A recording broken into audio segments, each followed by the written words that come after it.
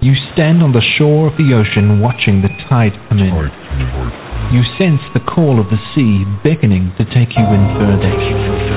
You step forward little by little, not knowing what to expect, but expecting more.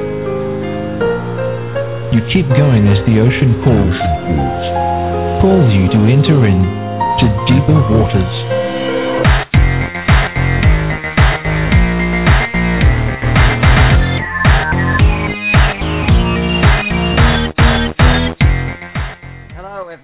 Welcome to the Deeper Waters Podcast. I am Nick Peters, your host. And friends, you know here at the Deeper Waters Podcast, we're always striving to bring you the very best that we can. I want nothing less than the best and smartest and sharpest minds out there, the cutting edge scholarship, the people that are going to go out there and make a difference and change our world.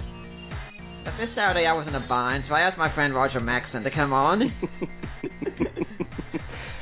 Well, thank you, Nick. I'm happy to be here. Oh, yeah.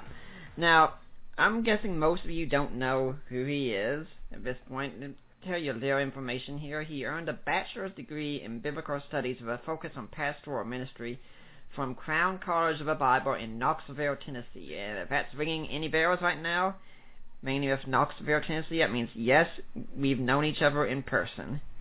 He is an ordained minister and served as an assistant pastor for 3 years. He's currently pursuing a Master of Arts in Apologetics from Houston Baptist University and is preparing to launch an apologetics lifestyle blog. So, Roger, welcome to the Deeper Waters Podcast. Thank you, Nick. Again, it's very good to be here.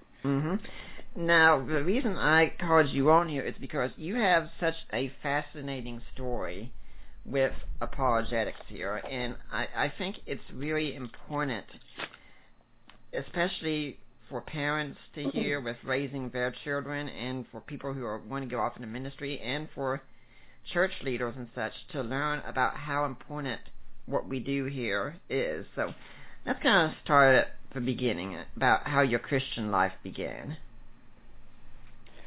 Sure. Well, I was raised primarily in the Deep South, typical kid down there, I guess. I have a sort of a semi-Christian home. I had a mother who thankfully forced me to read the Bible, and I'm very grateful that she did. There were parts of it I didn't understand, parts of it I didn't like, but the words of Jesus in particular stuck with me. And so I knew about the Bible. We went to church occasionally. I made a profession of faith in the Lord at a very young age, about the age of 8. But I always had questions about the Bible. When you're young, you sort of trust that your parents know what they're talking about, and you go with it. As I got older, I sort of had these questions in my mind, sort of in the back burner. Why do we believe in this Jesus guy anyway? How do we know that our God is a true God to begin with? Why do we go to church? But for really existential reasons, as a teenager, about the age of 15, I began going to church faithfully. I wanted a good, clean life. I wanted to make sure that when I got married and had children, I could be a good husband, a good father. I wanted to do what was right. I saw a lot of things that were wrong, and so to avoid the bad things and to try to flee towards good things, I went to church consistently.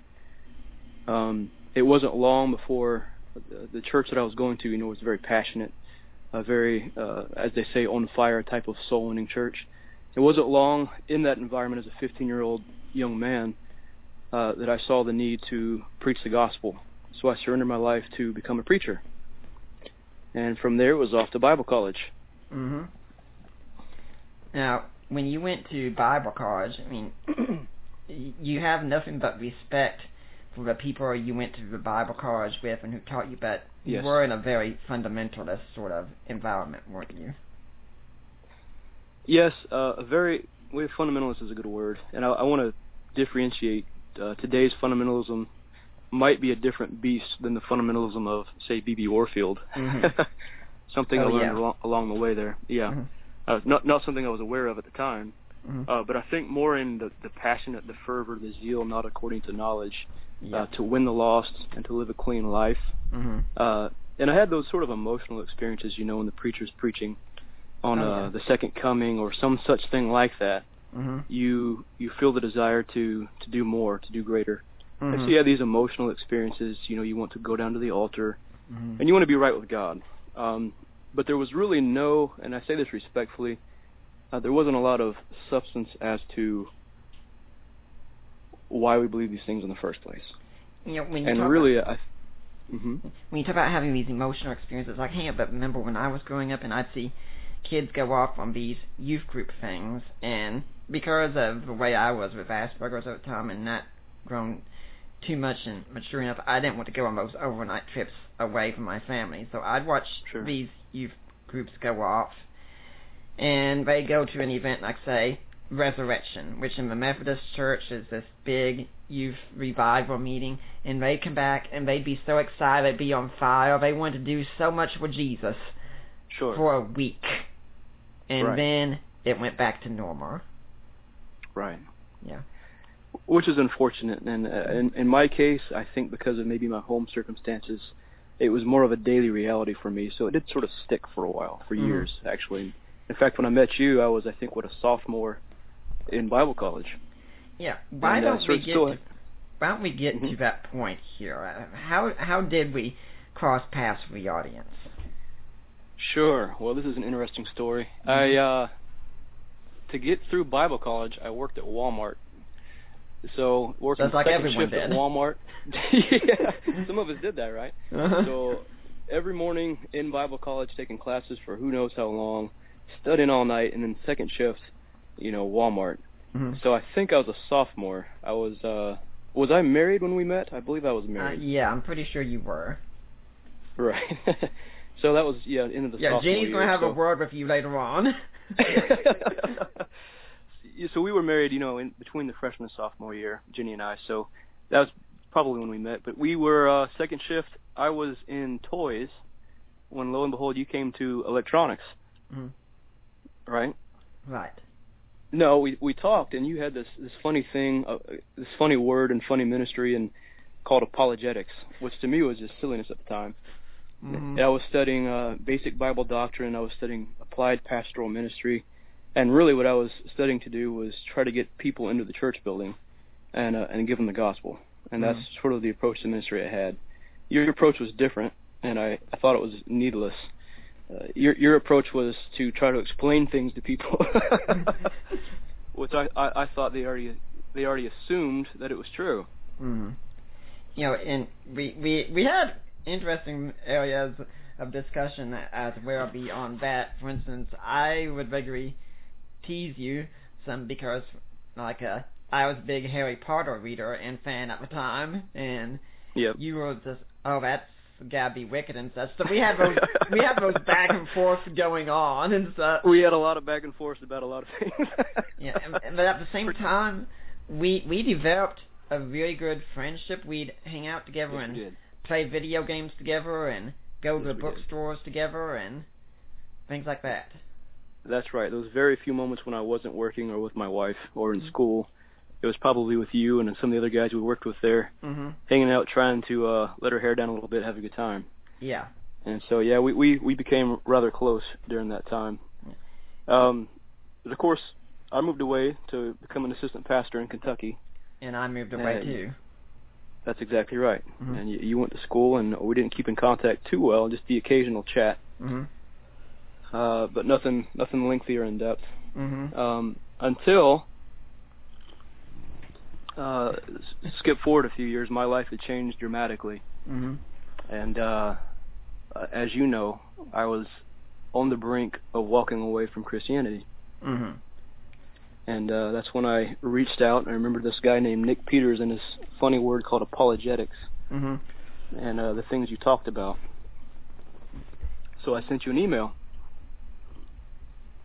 Had a list of questions that I had developed over the years that I had no idea what the answers were to. And so I was hoping you could help me. So I think how those things developed, those questions I had in my mind from the time my mother had me read scriptures, and I had those quiet questions in the back of my mind that were sort of silenced by the emotional fervor and passion of preaching and winning the lost and all these things, trying to live a good life. That were carried through to Bible college. The questions that I had inside of me got a little bit louder, and they multiplied. Yeah. Now, the type of school that I attended, very well-meaning school, good people, that I believe they genuinely love the Lord. They sort of had the idea that we don't have to. Many of them had the idea that we don't have to have reasons for belief in God. Everyone already knows that He's real. We don't have to explain why we believe the Bible. We simply begin with the Bible. And so when someone has questions, we just give them the Bible. Why do you believe in God? Because the Bible says so. Well, why do you believe the Bible? Because it's God's Word. And sort of this circular type thinking that just had the foundation of being, this is where we want the buck to stop so it doesn't go any farther. And that works for a long time. It worked for me for a long time until finally I asked the question, why do I believe any of this to begin with? Once you finally step back from it and ask the question, why do I believe this to begin with?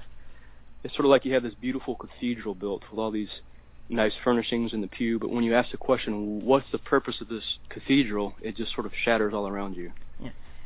And it's important to remember, you were growing up in a very conservative environment. It's not like you were going out regularly interacting with atheists and people like that saying, gosh, I can't get these questions that I'm getting, I can't get them answered. These were just questions that were rising up on your own, right? Yes, for the most part. I had read, actually when I was in the ministry, I read The Works of the New Atheists. In Bible college, I hadn't read very much at all. Maybe some of the older guys, but not many. So many of these were questions that I came up with on my own, and then sort of resounded with when I finally got my hands on Bart Ehrman or Christopher Hitchens or Richard Dawkins. They sort of articulated these questions that I had much better and with much more intellectual rigor, so I thought. And they sort of took hold on me.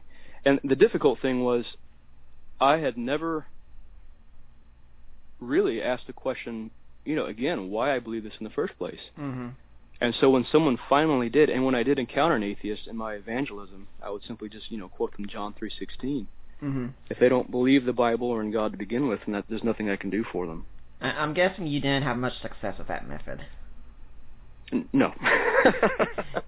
When I was in Bible college also, I didn't go to a fundamentalist school at all. I mean, we did study these kinds of things, but the apologetics class, it was only for like the advanced or honor students and such. And I was back there recently talking with one of the professors, and he and I have a good relationship, and he said, do you think we've got the apologetics class, it's kind of going the same way it was. Do you think we need to change it? I said, absolutely, definitely, that must be changed, because in our day and age, this is no longer an option. This is essential. That's right. Yeah, apologetics is not a luxury, it's a necessity. And I think the cultural veil that we've built up in sort of the Christianized, so to speak, West is being dissolved.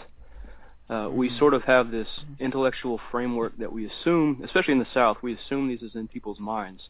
But there was a study by the Barna Group recently that says nearly 60% of people ages 18 to 29 that grew up in church are going to walk away. 60% of people who grew up. That's not to mention the people that never grew up in church. And so by the time, and we're already seeing some of the social upheavals that are coming with this, but by the time you and I are old men, massive social changes. And so yes, churches can't hide behind that cultural veil any longer. Apologetics is something that's necessary. You might be amused at this. I interviewed someone maybe a month or so ago, a couple months ago, I think it was, and when he was in Bible college, he heard his roommates at times talking about apologetics, and he thought, it doesn't strike me as interesting. I don't see why you guys talk about this so much, until he had his personal doubts and such, and now he loves it so much. Maybe you've heard of him. His name's Mike Licona. Does that ring any bells to you? I think I have heard of him, yes. I might have read one of his books or so. Yeah, so good. You're in good company. Now, it's also important to know that you had joined the Marines in this time, right? Yes. So, yes, which is proof that our military has lowered their standards, but go on. That might very well be true. Yeah, I mean, you're talking about the breakdown of our society, but there it is right there. Case in point. Mm-hmm. Well, I think the reason I joined the Marines was not because I doubted Christianity, but if I could say this respectfully to many of my friends, many of whom I'm still friends with, sort of the framework that we built up, I think based on sola scriptura, only Scripture alone, Scripture as a final authority, may be carried out to a bit of an extreme, to where Scripture then becomes the epistemic authority.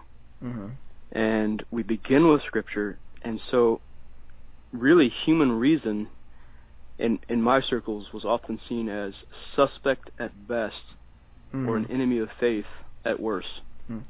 We felt that human beings were so flawed that our reason was nearly useless, right? And so we had the idea that true faith was believing sort of in spite of evidence or against reason. We just trusted God. We held on to the Bible no matter what anyone else said or did around us. Don't even interact with them. Just quote them John 3:16. But really, reason or thinking or evidence we're seen as, I hate to say it, but really not good things. And no, they won't say that, but that's really the way we thought. And that must really so what happened? That must really hit hard when you read someone like Sam Harris or Richard Dawkins, who just says, that's exactly yeah, Christians are these stupid people who believe things without evidence and who just say they have faith over and over. And now we look at that, and that's really a straw man in many ways of what's really meant, but there are too many Christians that embody that. That's exactly right. I couldn't have said that better myself. So when I got my hands on Christopher Hitchens and Richard Dawkins, some of those things I knew even then. This isn't substantial, this doesn't hold up, but some of those things, I had the passionate preachers, the people who say things with passionate emotional fervor. This is true, believe it, preach it. And then when you ask some of them questions or email them or talk to them or try to read their books, there's really just no substance there. Yep. And they sort of discourage thinking and reason. And then you get hold of Richard Dawkins, who says, follow the evidence wherever it may lead. And these stupid Christians who are anti-rational and anti-thinking and anti-reason. Well, that was a bit appealing to me because, unfortunately, when I was honest with myself, I realized I sort of fit the stereotype that he projected. And did he present a straw man Christianity? Yes, he did. Yes, Richard Dawkins did. Yes, Christopher Hitchens did. However, I pretty well fit the straw man when I was honest with myself. So what happened in the Marines? This idea of following evidence through to its conclusion, trying to utilize reason to find the truth, not as an enemy to the truth, but finding truth. Well, I decided when I was in the ministry, and I say this respectfully, there are great people in the church. They wanted me to stay and take the church. And I'm still friends with them. I love them.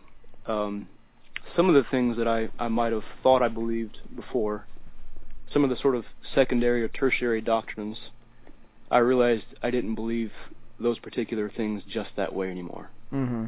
So I decided I needed to sort of step back and examine it. But more than that, I needed to really examine and follow through with the evidence and see if these things were rational, the core doctrines of the Christian faith. So I raised my hands and enlisted in the Marine Corps with the idea of, really my whole motivation was, I'm going to step back, think this through. If I decide that Christianity is in fact true, which I suspected that it was, then I would go back in as a chaplain in the Navy and I minister to Marines after my enlistment. If it wasn't true, well then I had a career and I could back away quietly and politely. Now in the Marines, if you've ever seen a movie or watched a commercial, the mentality is a little different than in the civilian world. There's a slight culture shock when you get there. So bottom line, I think what happened is this. Any type of intellectual foundation for Christianity that I thought I had was dissolved. It was gone. Yeah. Based on the new atheists, right? Because I didn't really have a foundation to begin with. Yeah. And I was leaning on this existential emotional fervor in my faith. When you join the Marine Corps, they give you a different emotional fervor. The sort of emotional passion for winning the lost and doing what's right was sort of replaced with a different type of zeal. I'll put it there. Now, I do want to say I never got into immorality. I wasn't trying to run away from God so I could pursue lusts or anything like that. No, I'm not perfect. If you want to examine my life for moral failure, you won't have to look far. But I do want to make clear that I wasn't running from God to pursue some immoral relationship or something like that. Yeah, However, Yes. I'm certain, like, with what you said, that just like me, you could say, my wife would be more than happy to come on sometime and say I'm not perfect, and list all the reasons why. Yes, she would, and she could give you specifics. Mm-hmm. So when I joined the Marine Corps, again, my world was kind of rocked. I was in a different place, and that emotional, existential feeling that I had, I just felt Christianity was true. It just wasn't there anymore. It took a little time, but it wasn't there. And all I was left with was what I thought was intellectual arguments, and they seemed to be in favor of atheism. Now, something interesting about all this is that when you emailed me, one of the things I think you'd said really started you down the circle of doubt in many ways was the Johannine comma. Is that right? Yes, it is true. I had such a high view of Scripture. Every word of God is pure, and I thought that every little sort of punctuation mark, the way I took it, was exactly the way that God intended it.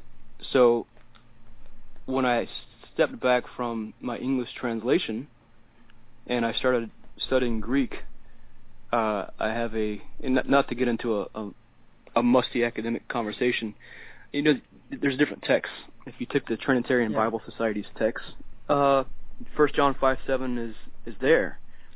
If you look outside of the Trinitarian Bible Society's Textus Receptus and you look at, say, a Nestle Allen, that verse isn't there. So I asked myself, why isn't this verse in the Greek? Why is it in my English translation but not in the oldest Greek manuscripts that we have? Roger, for the sake of those listening who might not have their Bibles and might be familiar, could you tell them what the Johannine comma is? Sure. The Johannine comma is essentially, in the English Bible, 1 John 5:7, and it's a concise summary of the doctrine of the Trinity. And it says essentially that there are three that bear record in heaven, the Father, Son, and the Holy Ghost. That's essentially what it says. And so, for me, with the way I was taught in Bible college, that was sort of a proof text for the Trinity itself. So when I saw that verse wasn't there, it rocked not only my view of the Trinity and God, but it rocked my view of the Bible itself. Maybe it wasn't as perfect and unchanging as I thought. There are atheists like Frank Zindler out there who would say that if you remove that verse of Scripture from the Trinity, from the Bible, there was no support for the Trinity whatsoever. Now, in the past, you would have believed that, right? Yes, I did. I certainly did, and some of the new atheists would have confirmed that for me. And I think Bart Ehrman would have sort of put a lot of weight on that verse in some instances as well. But really, that's a shallow theology. It's a shallow view of Christ. The doctrine of the Trinity doesn't depend upon that one verse. It's who is Jesus. I think Dan Wars, when he was interviewed in The Case of Real Jesus, when he was told that, pretty much said, I'm going to be as nice as I can, but that's just stupid. It is. It is stupid, and I didn't know any better. And I sort of set myself up for some failure there.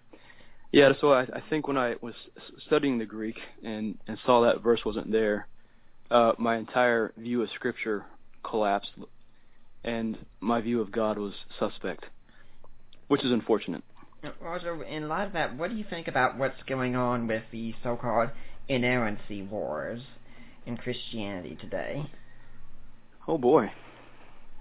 Well, I think what I would say, respectfully, is that inerrancy, if we study, Christianity's been around a long time. It's been around a lot longer than the 1800s. Yeah.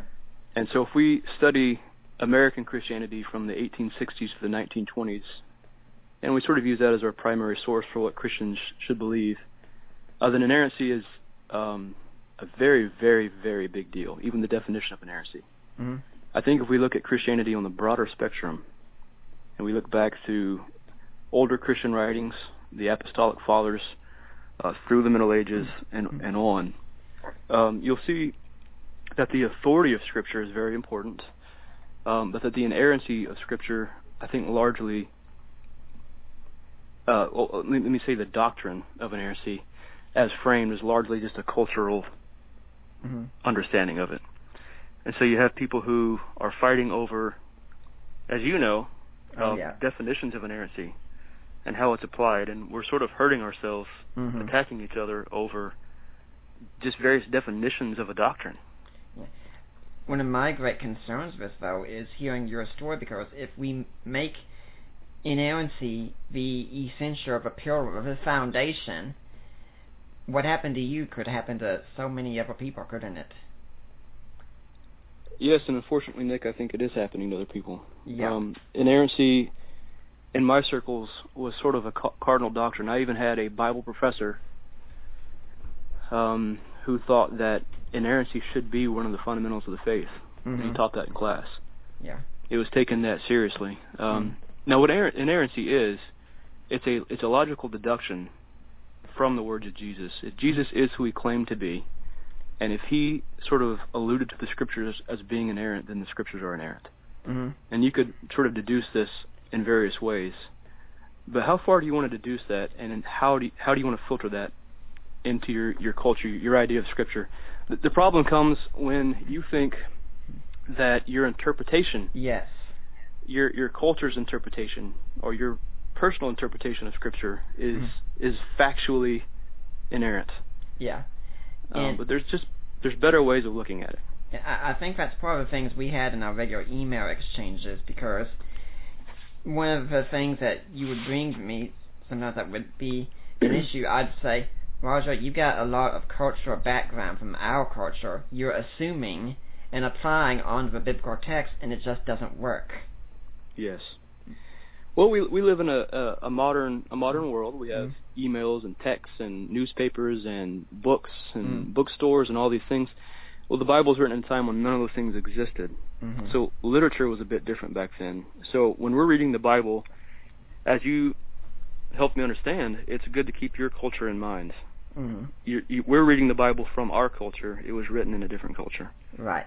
And so inerrancy might be sort of an issue that our culture is dealing with, that the original authors and audience may not have had in mind. And it's important to know why we should have answers to these questions, because, I mean, when you sent me something about the Johannine comma, you're looking at this and you're seeing a crisis of faith. I look and I think, yeah, I've known about this for years. Right. Why are you missing it? And unfortunately, the thing is, a lot of people in the churches, they don't realize that they grow up and their pastors never talk to them, say, about textual variations or anything like that. And so if they hear someone say, the long ending of Mark, it's not original to the text, they don't know what to do, when most any Christian scholar would look at that and say, yes, and? Right. Yeah, it's sort of an academic discussion. So I think for me, I'll say it this way, for me, when I found out that there might be an addition to the Bible, I sort of assumed the Bible must be false. Right. If I thought that there might be one error, even a factual error, or for me, I was rather extreme, even one sort of textual variant that had any weight at all, besides a comma, I thought the Bible itself might be false, and for some reason I extrapolated that onto God and thought maybe the Christian God didn't exist. Now, when you were an associate pastor, did you have people coming up to you with questions like this any? Sure, but I think that the environment that is created in some of our churches is sort of an environment of just believe and then do some work. Right. Go out and get more people in the church and work, and don't worry about these types of things. We just have faith. Yeah. And so when people would come to me, they didn't have as detailed questions as I've had, but some people have had questions, and I hate to say it, but I didn't have good answers for them. Right. And so for me, it was sort of a misunderstanding of what faith was, and that misunderstanding of what faith was and is what I presented to them. So instead of having an option of just kind of logically separating the fact that, the Johannine comma might not be a big deal. It may not mean that God doesn't exist. I just sort of avoided the issue. And it strikes me also with what you said at the start about being a good person and wanting to flee immorality and live a good life, because that can also be another trap in itself, because so many of us think the goal of Christianity is just be a good person and don't offend anyone and things of that sort. And when we do that, too often our churches, they don't become something about teaching us about who God is and who Jesus is. They just become therapy sessions. Yes, therapy sessions, and I think also a sort of a competition of morality. Yep. For many of us, Christianity is sort of a list of things you can do and a list of things you can't do. And I compare my list to you and how I'm checking off my list compared to how you check off your list, and I must be closer to God because I have more checks in my box than you do. Like, for instance, when we were at Walmart together, you could say, well, he reads that pagan Harry Potter, so I'm doing much better than he is. Sure, yeah. That's right. I'm closer to God because I have the Spirit pulling me away from a satanic book called Harry Potter, and you must not be as close to the Spirit because He didn't tell you to avoid that. Yeah. And it was sort of a list of do's and don'ts. So more than a therapy session, I think it becomes more of a Pharisee session. Yeah. Of I'm keeping the list better than you. And of course, we have to be clear. That same danger can still affect us in the apologetics world. We can say, I'm more intellectual than you are, so I'm a better Christian than you are. Sure. I think for me, I've realized the importance of stepping back and studying and thinking through these things. Yep. And when I see many people, whether they're Christians or not, who don't see the importance of stepping back and thinking through these things thoroughly, it's not that I put myself above them, but I could tend to be hard on them. Like, this is important. You need to read this. Like, if I meet an American who hasn't read the Constitution, I would tend to be hard on that person. And not to put myself above them, but say, this is important enough for you to take some time and think through. The same thing is true with Christians. I can be a bit hard on them, which is something that, because of God's grace for me, I've learned to be graceful with other people. And it amazes me so much that people don't want to do this kind of thing as well. And when we go to our churches, we have these great worship songs and such going on many times. And I just want to say, if you provide some intellectual content to that, it's not going to damage things at all. I mean, I compare it to, imagine being in a relationship with your wife and saying, oh, I have these great emotional experiences and sensations with her and such, but I don't really need to know anything about her. That's not going to help my relationship at all. And you look at me and say, that's absolutely crazy to think something like that, and yet we do that with God regularly. We act like all we need to do is just experience God, but we don't need to know who this God is that we're experiencing. Yes. I think the emotional expression of worship or service or evangelism really represents an underlying reality, a deep, set way of viewing the world.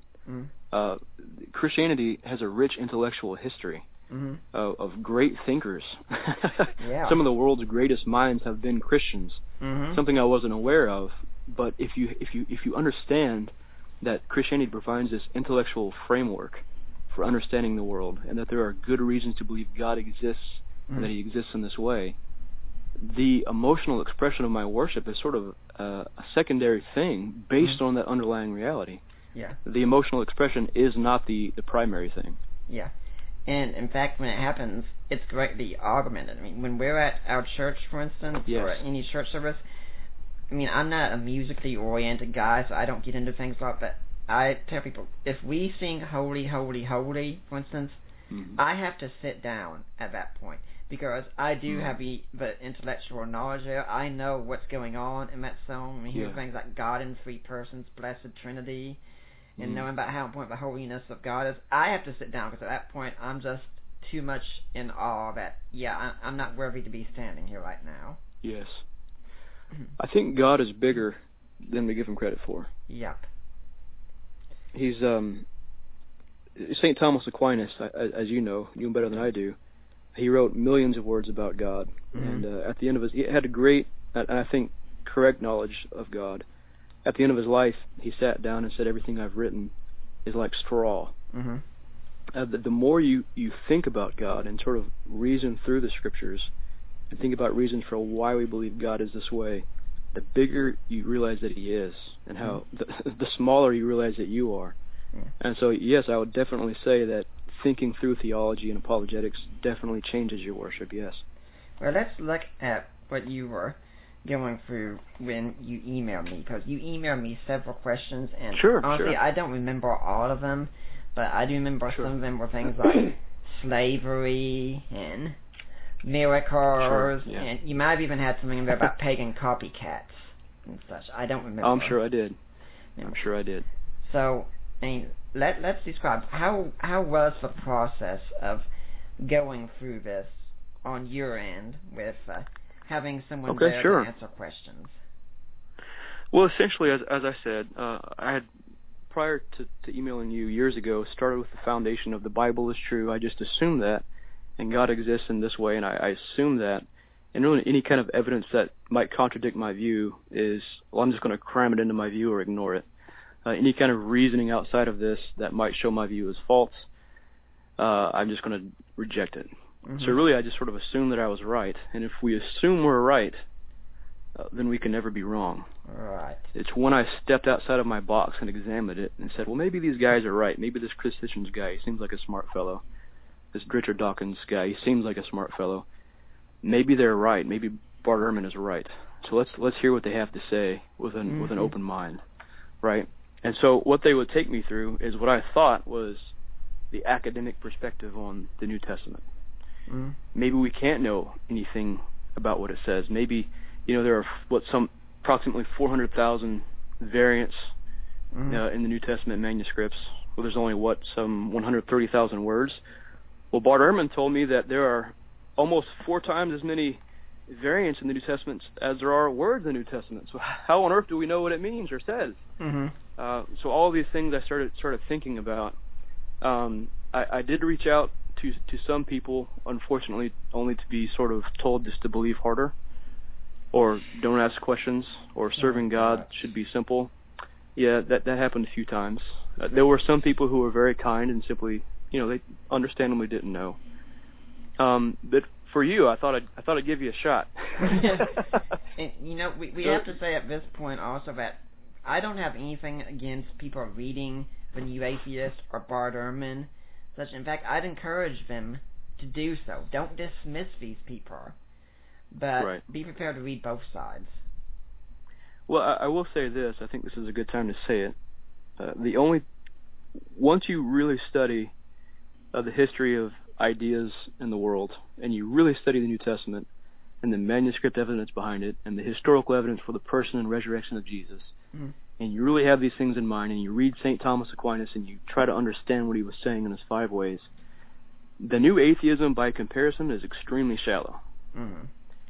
Right? Extremely shallow. Intellectually just shallow, and sometimes just absurd. It's a fundamentalism in its own right. It is an atheist fundamentalism. And I think that's part of the reason it was drawing to me.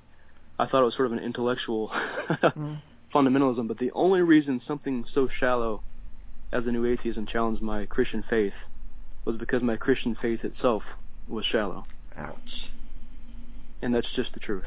And so when I had all these questions in mind, I think I had in mind the idea that academia, this unified monolith, was against Christianity because of evidence and reason. And Christianity was this poor thing just holding on by sort of blind faith. And smart people, or atheists, and dumb people settled with Christianity. And that's, I thought maybe I was just one of those dumb people settling in with Christianity. So when I was seeking the truth, I thought maybe the evidence and reason side had a point. Of course, that's not the way the framework is at all. That's just how I took it. So reaching out to you, I think I had that list typed up for months. I don't think I think you might have been the first person I actually emailed that exact list to. Mm-hmm. I've asked those questions before. But you handled it well. What you did was not, you didn't mock me for one thing. Nope. You didn't tell me just to believe harder for another thing. Nope. But you didn't just, I think I emailed you some 10 questions. You didn't give me a sentence answer for each question and call it good. Mm-hmm. Yeah. What you did was not try to get an instant sort of convert. You said, let's back off and let's just walk through this, think about it, let's calm down, take some time and think about it together. Yeah. And, it's really important because I think a lot of times we have what I prefer to call Mission Impossible Christianity, where we have this idea, there are lost people out there. We have to go and we have to get them into the kingdom right now at this very moment. And yep. I was saying, you have to take your time with these people. It wasn't that you were going to send me an answer and I was going to email you back and you would reply back and say, hallelujah, Jesus is Lord. Thank you for answering my questions. I'm off to ministry again. Right. Sort of Polaroid conversions, and I think that's what I was used to doing. You approach someone on the street, you give them a gospel brochure, and you sort of pressure them to make a decision for Christ right there. And usually they make a decision just to shut you up. That happens often, yes. But if someone isn't sure that what you're saying is right, if they're not sure that the Bible is true, or that God exists, or that Jesus even existed, then quoting them John 3:16 or looking for an instant conversion isn't helpful. It isn't meaningful. Yeah, if they think the Bible is bogus, it means even less to them than a newspaper. Yeah, and I think if you're going to ask that's true, and if I think you're going to ask a deep question, you can't expect a simplistic answer. Mm-hmm. So for an answer that was going to instantly satisfy me in one paragraph, that's just unrealistic. And I think, unfortunately, that's the way men like Christopher Hitchens looked at it. Yeah. And Richard Dawkins, they sort of want a very simplistic, outlined answer for their questions. And some of my answers, I think, might have been even what you weren't expecting from a Christian in many cases. Like if it was a question on science, for instance, and a theory of evolution, I would have said, okay, let's go with a theory of evolution. Let's assume it's true for the sake of argument. So what? What follows from that? And most Christians aren't even allowed to entertain the idea that they could be wrong on secondary issues. Well, we equivocate secondary issues with primary issues. Mm-hmm. And that's what we're taught to do, and we've really built up this culture where some doctrines you have some wiggle room, but we think we don't have wiggle room. Secondary or tertiary things become primary things. And I think people in our culture have sort of begun also to equivocate evolution as a mechanism by which we've all gotten here, with Darwinism as a worldview. Yeah. Those things can and probably should be separated. Now, but for a Christian who believes... Go ahead. Go ahead. You go ahead first. Well, for a Christian who believes that any type of evolution really somehow negates the existence of God himself, or if evolution happened in any way, or if the earth is older than so many thousands of years, that the Bible is false, therefore it's not inerrant, therefore Jesus is wrong, therefore God doesn't exist. There's better ways of looking at it. But I had those things all tied together. It's been said that if there's two doctrines that are causing people to walk away from Christianity right now because they're taught from, it's inerrancy and young earth creationism. And I say that as even one who holds to inerrancy. I think it's true, but it should definitely not be made an essential or foundational doctrine. No, it shouldn't be. And I think, again, we've built up this culture where we've tied Christianity to politics, to economic theories, to our views of science, to secondary doctrines. To Western individualism. To Western individualism. Patriotism. Yep. And I'm not saying that we shouldn't have economic theories or good eschatology or individualism or patriotism. Yeah. But I think we've tied the words and teachings of Jesus himself to our particular cultural circumstance. Yeah. So once you see a hole in any of the thing, you think the whole ship sinks. And that's, in fact, also what I see in many atheists who have Yes. this idea of, why should I have to study the Bible? I mean, if this is the message of God, shouldn't it be clear to us today? Yes. And it's a laziness, but it would have been one that you probably would have agreed with at the time. Yes, we have a tendency to think, many of us, very simplistically. Mm-hmm. We want yes, no, absolute, black, white. Mm-hmm. When really some things take a little bit more thought. You have to sort of step back. Yeah. And just sort of see the big picture. Ideas don't happen in a vacuum. Mm-hmm. So if you want to understand one idea, you might want to step back and examine the ideas that surround it. Yeah. Now, when you got this first reply back from me, can you tell me, Yes. like, what was it like at that point? I mean, was it like, this is some light showing up here, or was it resistance, or what? Well, as you said, I didn't expect some of your answers. As for example, if evolution is true, Genesis is wrong, therefore Jesus is wrong, therefore, because we tied Jesus to Genesis and then God doesn't exist. Well, your take on it was sort of cool, bro. Let's assume evolution is true. What are you going to do about Jesus? So, that was not something I expected. It was interesting. Mm-hmm. I wasn't sure if you were dodging the question or what, but over time I began to see what you were saying. Yeah. So, some of it I didn't like. I think as I was still thinking rather simplistically about things, your answers about what I took to be genocide in the Old Testament were not satisfying. Yeah. But we talked. We went on from there. You didn't shut me off, and I didn't shut you off. Yeah, and I think when you say the answers on genocide weren't satisfying, or what's called genocide, my thing is it's not because the argument is insufficient many times, but because we've got the emotional mindset when we approach the text, and we close ourselves off from any answer because we feel so strongly about it. Right, and I think because of my background, I had a difficult time at first separating the two. Right. Logic and thinking through syllogisms and trying to be rational about things wasn't a strong suit for me. Rather, feeling and emotional and that type of just feeling, those things were a strong suit. So sure, when I read a text like that, I felt very strongly about it. And sometimes things just aren't that simple. For anyone interested, by the way, in the genocide question, because we're really not going to be discussing it today, but I did interview Matthew Flanagan back on May 16th on his book, Did God Really Command Genocide? And then back on July 19th of 2014, I interviewed Paul Capone on Is God a Moral Monster? But excellent book. Yeah. Roger, what you were saying here at that time, I think you kind of hit the nail on a problem that we have in our churches today, that we're not teaching our young people, or anyone in the church for that matter, how to think. We're teaching them how to feel. And those feelings will definitely lead them astray. Yes.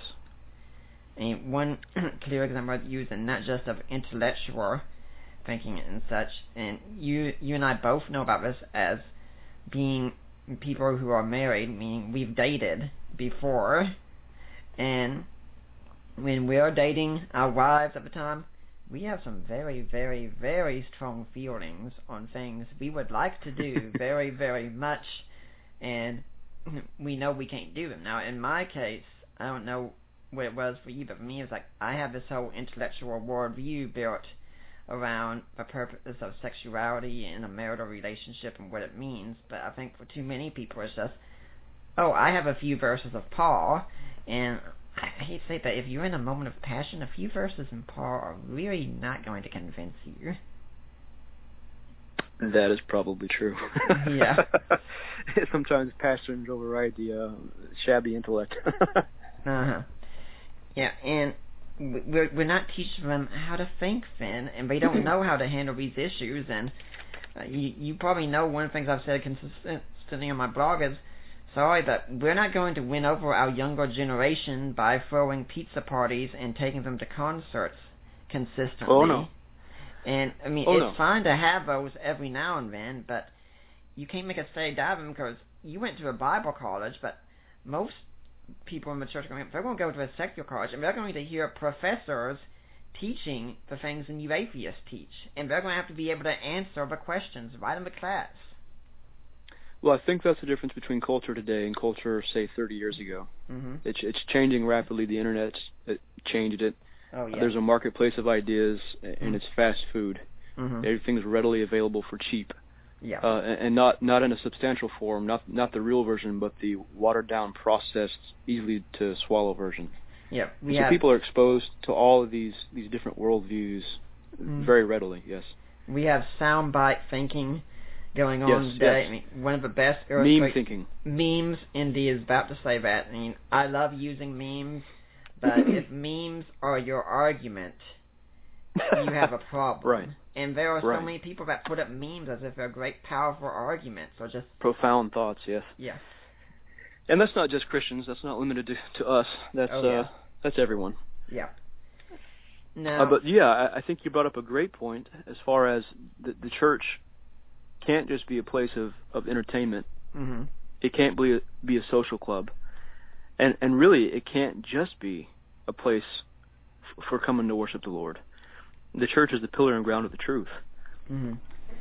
And so when we have people here in our buildings to fellowship and worship the Lord for how many hours a week? Yep. Several hours a week. We have to take advantage of that time to give people the substance that they need for the week. When you spoke about we can't just entertain, and I was in New Orleans earlier this year, and I spoke on dealing with atheism on the internet and such, and mythicism, I put up a list. I went to the board and I put a line straight down the middle and said, okay, support church on the left, support college on the right. What entertainment is the church offering young people? And I put a long list there of things that we do for fun in the church. And of course, I'm not condemning all fun in the church. There's a place for entertainment and such. And I said, sure. Let's now go to the list.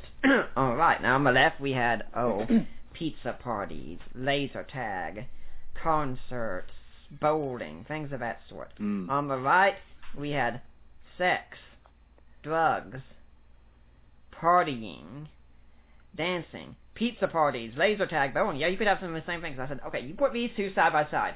Which list do you think is going to win? True. Now, very good point. Yeah. Now, when you and I have this email exchange, it's important to say this went on for months, and sometimes it involved phone calls too, didn't it? Yes. Right. Again, you weren't looking for an instant answer, easy fix, fast food, convert. You took time, months. I harassed you for months. Yeah, and I can say on my end, and I don't mean any offense, but on my end, when you're answering questions like that, it can be exhausting. I'm sure. It can be, because you think, what can I say to possibly get through to this person's head? What is going on here? What can I do? Well, right, and I think something that some of us have had a problem with is we sort of argue symptoms.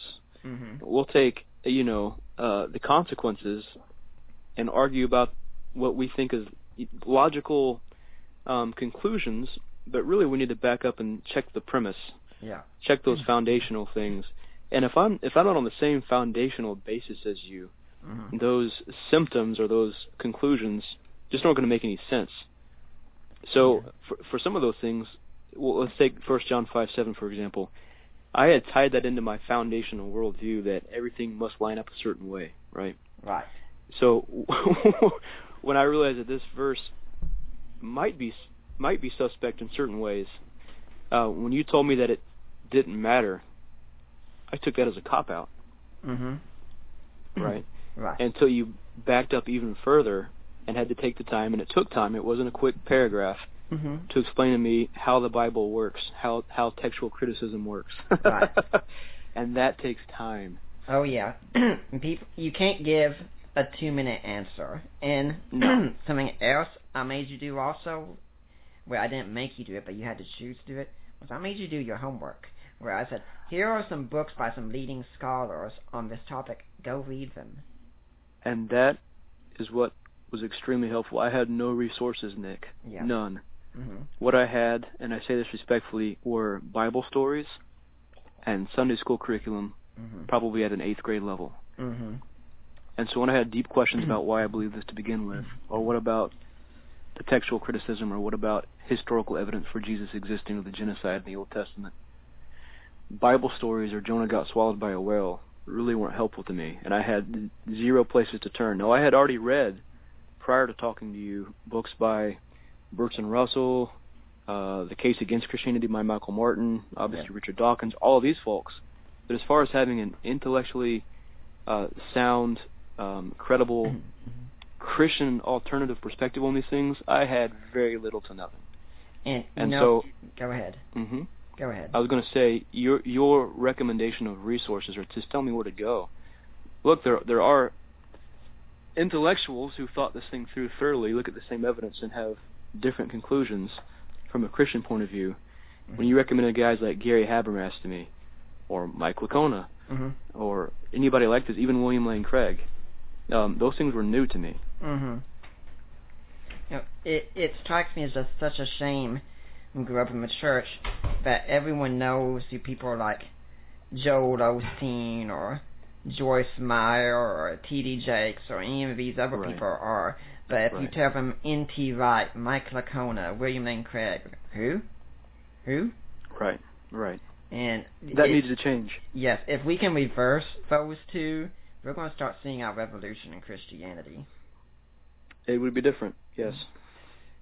And so what you do, what you did and still do, what was helpful to me is you would recommend, here's a book by Mike Licona and Gary Habermas on the resurrection. Why don't you read it and then come back and talk to me?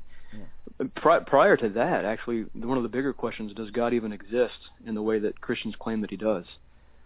Well, I had read some of St. Thomas Aquinas in college. I took his argument about the prime mover to be a primitive view of locomotion. I just completely misunderstood him. Right. And you said, hey, let's go through, read the 5 ways of St. Thomas again, and then read this book by Ed Fesser and on Aquinas. Read that, and then come talk to me. Yeah. And so that you was did helpful. Your part. I was curious. Yeah.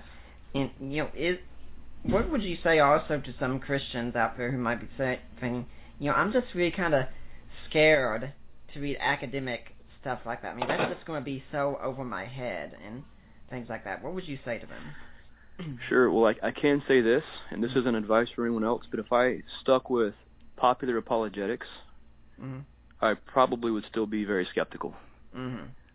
We have the real world isn't just as simple as we like for it to be. Yeah. And so sometimes it really takes us stepping back, doing our homework, and wrapping our mind around big ideas to understand the big picture. Popular apologetics are great, but what they have to do is sort of process things to be easy to understand. So if I want to talk to my daughter, she's 7, about math, I can't start with Algebra 2. Right. I can't start with trigonometry. I have to start somewhere, and I start with where she's at. Right. Right, and then I bring her along. So if I think for anyone who's curious, whether you're a skeptic, an atheist, a Christian, or anyone else, if you are curious about these things, start somewhere, but always turn the TV off from time to time. Yeah. Turn off the Xbox, get off of Facebook, just a little bit. Yeah. And take little steps towards trying to figure these things out. If you start with popular apologetics or popular theology or a popular atheist or wherever you're at, take a step towards a slightly more academic work. It might not come naturally to you. I can tell you this: it took me days of nothing but thinking about one of the ways of St. Thomas Aquinas to finally wrap my mind around it. Yeah. I didn't get it instantly. It took me days just to figure out what the man was saying. Yeah. But I got there. Yeah, and that's because Aquinas spoke in a different language, a different culture, and when he wrote his Summa, he assumed you had a working knowledge of Aristotelianism. And if you don't have that, you're going to look at this and think, that doesn't sound like too good of an argument. And when we meet many atheists who argue against the 5 ways, they don't understand the argument at that level, and they just make a straw man of it. I'm like, you really don't know what you're talking about, do you? You know, that's a good point. A friend of mine is a fan of the Amazing Atheist on YouTube. Oh, gosh. He's a popular internet atheist. I've never been a fan. He read The 5 Ways of St. Thomas Aquinas, the Amazing Atheist did. Oh, gosh. And tried to, I don't know if you've seen the video, he destroyed St. Thomas Aquinas. And I watched his video, and this was after I had worked through the 5 ways for myself with your help. Mm-hmm. I felt sorry for him. Mm-hmm. He just did not understand what Thomas Aquinas was saying. He just didn't get it. And so he read and formed this sort of straw man, and then he thought he just demolished this and mocked this so-called great thinker. But the pity was he just didn't know what he was reading. Yeah. Well, I'd like to remind everyone that right now you're listening to the Deeper Waters podcast. My guest is Roger Maxson. We're talking about the importance of apologetics today. But if you're listening next week, and I hope you are, I'm going to have my friend Michael Sherrard coming on, and he's going to be talking about his book, Relational Apologetics. So another interesting, quick little book that you can read. But he's going to be our guest next week. For now, let's get back to Roger. And Roger, you were saying you don't know if I've seen the videos. I just did a quick search here. Starting January 20th, 2011, you'll find on my blog The Amazing Atheist from Aquinas for First Way, and then going on second, third, fourth, and fifth way. All week long, I was responding to this and saying, I just cannot believe how dumb this is. It had to be one of the worst approaches to handling the 5 ways of Aquinas that I have ever seen. And the sad thing is, so many atheists are going to be watching. I say, yep, you tell them. Got him. Mm-hmm. Yeah, I think that's some bit of sort of Western arrogance here. We have this post-Enlightenment, we've finally figured everything out. Everyone from the Middle Ages and Antiquity were rather stupid. Yeah. When really we just misunderstand what they said very often. You know, one example that I like to point out is when we talk about miracles in the Bible, and people say that, where we know dead people don't come back to life, we know virgins don't give birth, etc., and I'm listening to something. They knew that too. Yeah, it's kind of the point, actually. Yeah. And miracles miracles was one of the questions you were really concerned about too.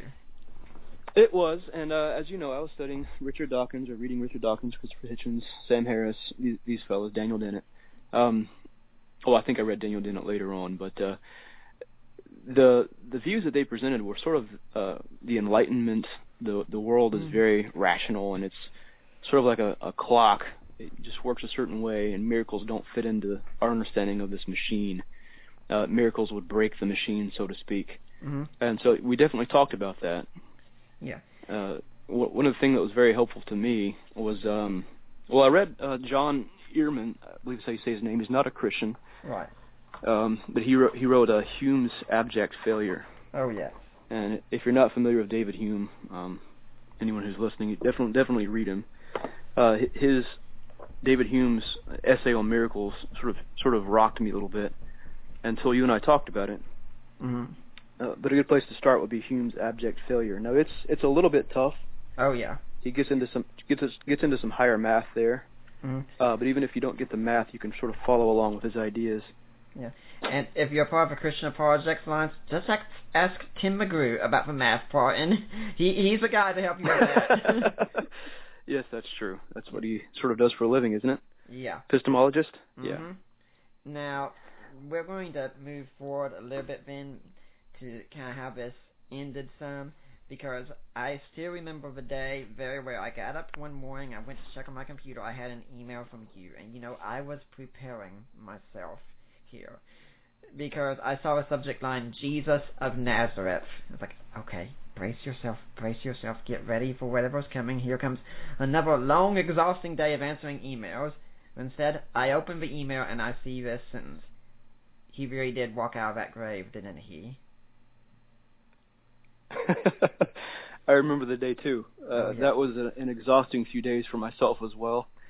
I had been pouring through anything I could get my hands on.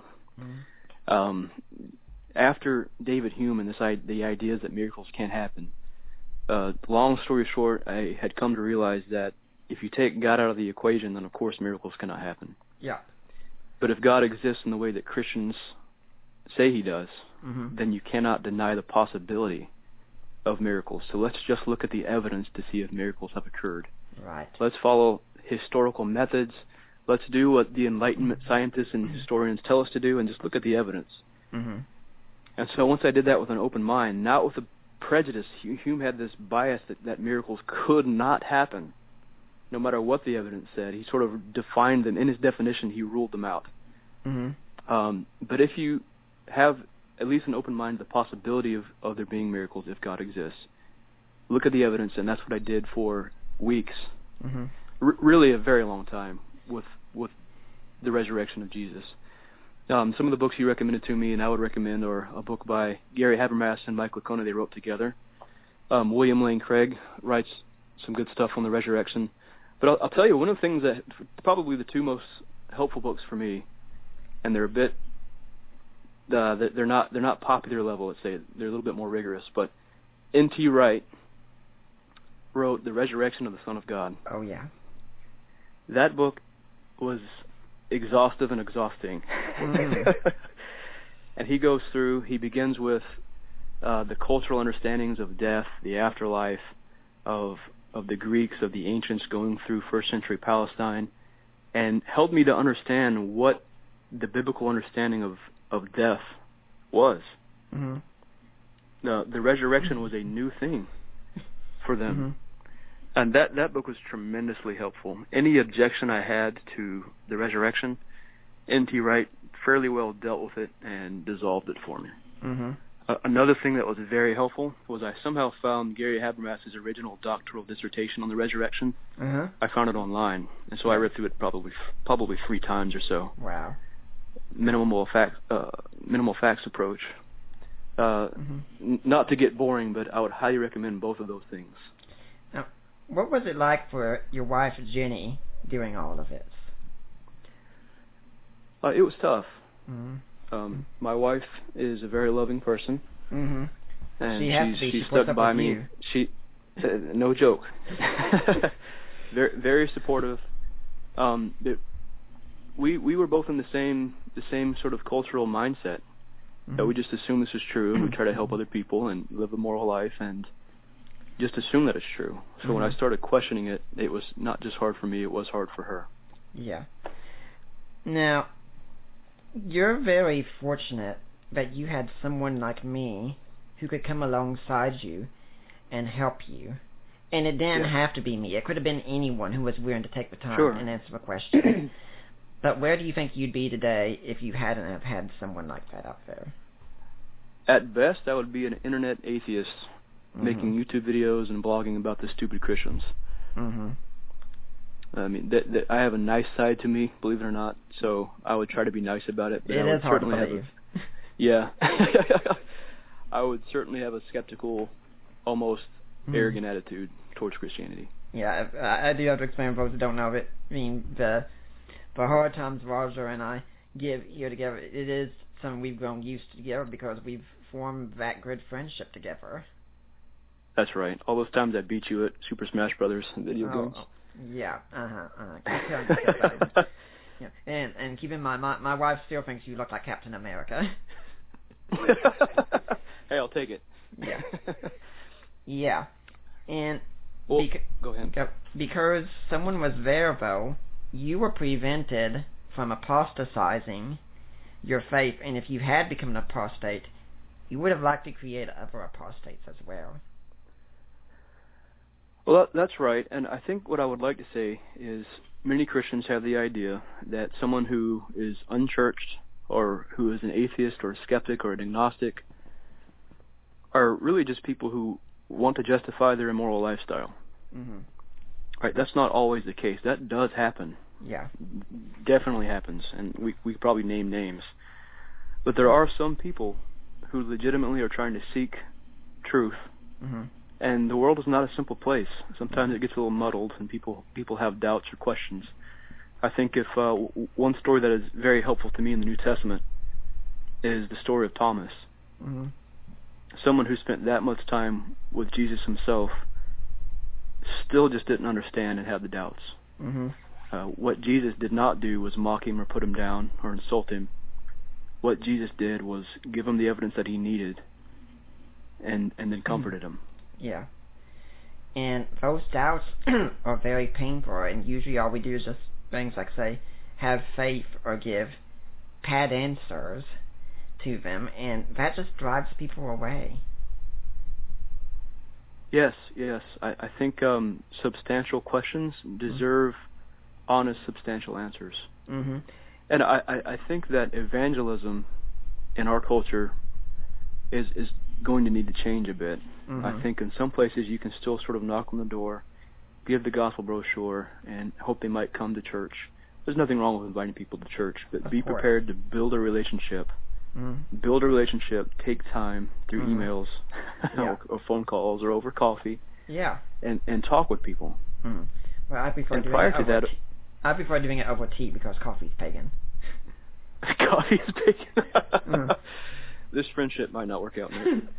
You know, it was Tim McGrew who told me that coffee was created by the devil to lead people away from tea. Agree to disagree. Go on with what you were saying. Well, again, I think it's going to come to the place in our culture, and it has come to the place where we just have to take time, turn off the TV, cancel some activities, and build relationships with people and talk to them, whether it's through email or over tea or coffee. But prior to that, if you haven't been through the ideas and the issues yourself, it would be very difficult to help someone else. Oh, yeah. So it's time for Christians, serious-minded Christians, to really step back and re-examine Christianity, I think, and be able to communicate that clearly to someone else. And, you know, Roger, when I say this, I'm trying to just show where I think you were at the time. I'm not saying this to be insulting, but what happened, or could have happened in your case, was you were a Christian who wasn't thinking about your position, and then you were accepting an atheism that wasn't thinking about its position either. Well, that's exactly right. Right. My position was unquestioned because I thought it was based on the Bible, and the Bible was unquestionable. And if you never question it, then you're fine. But once you step back and question it, then it just shatters around you. And that's exactly what happened to me. Mm-hmm. I had no. You know what's funny is Richard Dawkins in his book The God Delusion goes through some of the arguments for God's existence, and in his mind he destroys them. Mm-hmm. Right. Right. But some of those arguments for God's existence, the first time I even heard about them, were in Richard Dawkins' book. Yeah. So I had no idea about these reasons to believe in God outside of the Bible. I just didn't know. Yeah. And so I really just had just no leg to stand on. Yeah. And it looks like too many people in our culture, they really just do this unthinking thing, and they just believe one position blindly. They go from believing Christianity blindly to believing atheism blindly, and their mindset is exactly the same. Exactly they the just same. switch their loyalties. That's exactly right, and it's very simplistic, and it's very, if I can say this respectfully, it's very unloving. Right. It's arrogant, and it can be hateful. Yeah. It's sort of, I'm right, I'm smarter than you, or I'm in the cool kids club or whatever, and I'm in the right position here. Don't question it. And we preach it loudly and with fervor. And when we're questioned, we tend to maybe mock the other person. But then so many people in our generation, as we said, some 60% are switching sides. Right. Then what are they doing when they come out of ultra-conservative Christianity or fundamentalism? What are so many people doing when they come out of that? They're turning that mindset against where they came from. They still have that sort of, I'm right, I'm in the cool kids club, I'm in the smart kids club, very simplistic, unquestioning loyalty to just a different sheep herder. Yeah. We see what's going on in our colleges where we're supposed to have diversity celebrated, unless it's anything that has to do whatsoever with Christianity, and then all of a sudden that diversity isn't very appreciated anymore. People who talk the most about being open-minded don't really care about being open-minded. That's very true. It's atheist fundamentalism, where they have all the answers. Sort of don't question it. Anyone who disagrees is just simply too stupid to get on our level. Or you're a brainwashed moron or something like that. Right. Why be open-minded to nonsense unless the way they view Christianity? Yeah. How are things going with Ginny now, since you've reached a safe spot, as it were? Well, we've always been in love. I can say that. She's always supported me, and I guess everyone says this, but I really do think I have the best wife in the world. I couldn't imagine being with anyone else. She's always loved me, always supported me. But there were tough times, very dark times in my life. You know, if you go from preaching the gospel of Jesus with passion and making that your life, and then suddenly you might think that life itself might be absurd, there's no meaning, there's no purpose, and maybe my message is a lie. Yeah. And you have no leg to stand on. That doesn't just affect you, it affects the person ministering with you. And so my wife and I had to have some serious conversations, and we decided we'd always stay together, we'd always love each other and support each other. But our goals in life potentially were going to change drastically. So it was tough. It was just tough. Now, we've come to the point now where we're going to re-enter the ministry. I've been accepted, thankfully, into Houston Baptist University's Master of Arts in Apologetics program. So now I'm actually studying apologetics at a graduate level. When I get out of the Marine Corps, I plan to finish that degree. And so my wife is excited about that. We're going to re-enter ministry. And if I can say this, I think that we have, our faith has been refreshed. It's been renewed. Yeah. In fact, what you were describing, do you think you could have related to someone like, say, Dan Barker, for instance? Could I have related to Dan Barker? Yeah. I know who he is. I don't know his story. Well, he grew up sort of a fundamentalist as well, in a highly conservative environment. Maybe everything I believe is a lie, and today he's one of the more rabid atheists who's reached the extreme even of Jesus mythicism, which is kind of like the high peak where you've reached the plateau of internet atheism when you become a mythicist. Right. I wasn't aware he was a prior fundamentalist, but it makes sense.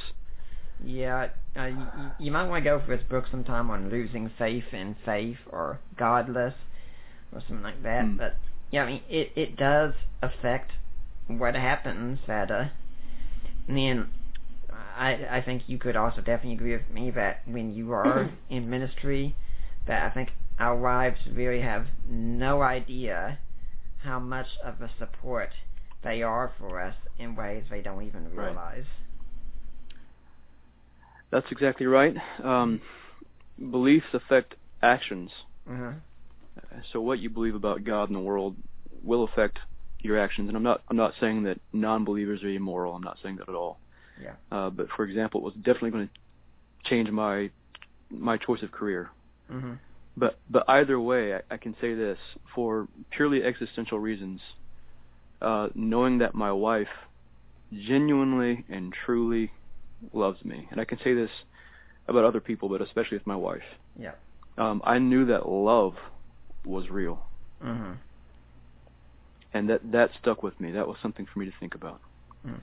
Well, I'd like to say at this point, a bit early, that you're listening right now up there to the Deeper Waters podcast. Here with Nick Peters, your host, my guest Roger Maxson, and we're talking about the importance of apologetics. And keep in mind that that's what we dispense here on the Deeper Waters podcast regularly, is apologetics. I've been doing this for years. It's a passion of mine. And I'd really like your help in doing it, because we're really more of a fledgling ministry. We've got some great endorsements. I think we're going to be going places and things like that more and more in the future. But we'd like your help to get there and to keep things going. Now, if you go to my website at deeperwaters.ddns.net, you'll see a link there that says Help Support the Work of Deeper Waters Christian Ministries. You click a link, and it takes you to Risen Jesus. Yeah. Have you gone to the right place? Yes, that's the ministry of my in-laws, Mike and Debbie Lacona. and you make a donation there, and then you contact me or Debbie and say, hey, I made a donation, I want to go to Nick Peters, I want to go to Deeper Waters, and they'll make sure we get it, and it will be tax deductible. I had someone do that just this week. They made a donation, they emailed me, I contacted Debbie immediately, everything's taken care of there. And if you can be a monthly donor, that is even better. And we could definitely use your monthly donations, because monthly donors are the rock that we can lean on the most. And what you give is tax deductible, and we try to put the best use that we can, especially with my working on my own masters right now. It costs a lot of money, and what you give can really help with that. You can also support us through Amazon by buying books that we talk about on the show, as well as buying some ebooks that I've written or co-written, such as A Creed for the Ages, My Look at the Apostles' Creed. You can buy Defining Inerrancy. You can buy God and Natural Disasters. You can buy Groundless. There are so many books out there that you can get. And there's a link on our website where you can support us by buying jewelry. And I know this isn't Roger Ragumi, but ladies seem to like jewelry for some strange reason. So guys, if you're wanting to do something very special for the women in your life, go there, buy jewelry, use code word love, and contact me or Lena Klester, who's our jewelry saleswoman, and say, hey, I made the purchase, and I made it through Deeper Waters. Whatever you purchase, Lena will make sure we get 25% of that purchase. So if you go and buy an item for your wife that's, say, like $100 or so, we're going to get $25. So you bought something for your wife that you were going to buy for her anyway, and you got to support a ministry at the same time. You won on both fronts, okay? So please consider these ways of donating. Roger, do you have any cause or organization that you'd like to encourage people to donate to? Actually, Nick, I was going to bring up Tectonics and therisenjesus.com as well. Uh-huh. I can say this personally, all the time that you've spent, all the years that you spent studying and pouring through books and talking to people, I wasn't the outcome of that directly, but I can tell you that I'm very grateful for what I gleaned from it. But all those things take time. They just take a lot of work. It's not simple. It's not easy. It's work. And I think it's a very, very worthy cause to give to. And I can say I am truly grateful for your influence in my life and to have you as a friend. So if for people to give actually to your ministry, and I think you said through therisenjesus.com, I can say that's a very worthy cause, and that's what I would suggest. Yeah, and Tectonics was extremely helpful for you as well, wasn't it? Tectonics does offer some good resources if you'd like to look into textual issues or maybe the idea that Jesus didn't exist or something like that. Tectonics offers some resources to give you a better historical perspective on that thing. So yeah, that's definitely a good website to check out. Yeah. Now, Roger, I just keep telling you over and over, I am just really amazed at the change that I see in you, because you went from someone who saw me at Walmart, thought, boy, he's got this really bizarre, dumb interest there. It makes no sense. Why does he pay so much attention to it? And now it's a passion of yours as well. That's exactly right. Well, it changed my life. At first, I think I thought it was a waste of time. What we need to do is just run more buses, build bigger buildings, get more people in our church building. But as I said before, apologetics is no longer a luxury. It's a necessity. Yeah. Young people growing up are exposed to so much on the internet and in the public high schools, on the news. This marketplace of ideas, Christianity just can't pack up its bags and go home. Right. It has to make sure that it can explain itself clearly and in a loving way. That's something that you do, and I can tell you that it changed my life. Since, in a very real way, I think I can say it helped to salvage my faith. Now I'm definitely passionate about it. So when I go back into ministry, the Lord willing, I'll focus on apologetics. Yeah. Now, when you're raising your children now, for some practical, examples of this. How are you handling this? Because, I mean, you can't go to little Chloe, who's 7 years old, I think you said now, right? Yes. And you can't go to her and say, well, honey, let's talk about the 5 ways of Thomas Aquinas. But you have to start somewhere. How are you handling this? Right. Well, you have to begin where they are, and I think it depends on the child's intellectual level, just like in any other subject, any academic subject. Some kids will take things a little easier than others. For mine, we'll actually watch programs. We'll watch little things like Reading Rainbow, or even maybe N.T. Wright, just a broad spectrum of things. Mm-hmm. Who has videos on maybe the historical background of Jesus. Yep. And we'll watch those things, and we'll talk about it in ways that she's able to understand. And I'll push her just a little bit. Right. And so when we read, we'll read the scripture together. When we read the word of Jesus, I'll deliberately pressure her just a little bit to think outside the box and sort of think for herself. Right. So I think being able to think for herself about these things is very important. Not just to be a robot who repeats, sort of a brainwashed fool, but what do you think about it? What was Jesus actually saying there? What does it mean? How does that apply to you now? Yeah. There are good resources out there for children. I think you mentioned William Lane Craig. He actually writes books for children. Mm-hmm. And so we've ordered some of those, so we read them together as a family, and we talk about them. Yeah. As long as my daughter is learning and hungry for knowledge, and she's thinking, not just memorizing, I think she'll be okay. And I like something that I see on your Facebook going on, that you watch a movie like, say, Pocahontas, or Beauty and the Beast even, or something like that, and you just talk about what's going on in the movie. Right, and those things are real to my daughter. My son's a little young yet; he's 3. Yeah. But for my daughter, sure. So we watch Mulan, and we talk about, the different cultural ideas of Western individualism versus the Eastern ideas of honor, and sort of the way the movie portrays China's ideas, and all these things. But those are ways for my daughter to sort of connect with the real world. Yeah. Sure, it's a silly Disney movie, but the ideas presented there are real. Yeah. So my daughter, I think, sees things not as abstract letters on a page, but as things that relate to the real world. And then also, it's important because you're not isolating your daughter either. You're not cutting her off from the world. You're seeing what's in the world. I mean, it doesn't mean you're going to take her to go see like an R-rated movie or anything right off. Yeah. But you're not saying like, no, we don't talk about that. We don't do that. We don't go there. I mean, you're saying, yeah, this is what the world's like. Right. No, I don't think that's what Christianity is. Christianity isn't, let's build a box for ourselves and hide in it until Jesus comes. Right. Christianity is taking the teachings of Jesus, understanding them and applying to our lives, and then reaching out to help others. Yeah. And if in this world you just can't hide from the other worldviews or the other actions out there. Yeah, so I'd rather that my children understand what we believe and why, go a little bit deeper than I did at first, and then be able to understand other people's worldviews and reach out to them. I can't help but remember that I was in a small group one time and I saw a lady make this comment there, and saying that, right now, I'm saved, my children are saved, so we're okay, so we're just going to wait for Jesus to come. And I was just so flabbergasted over there, and I was saying, well, lady, first off, your children might not be okay much longer depending on their college level or what's coming up ahead.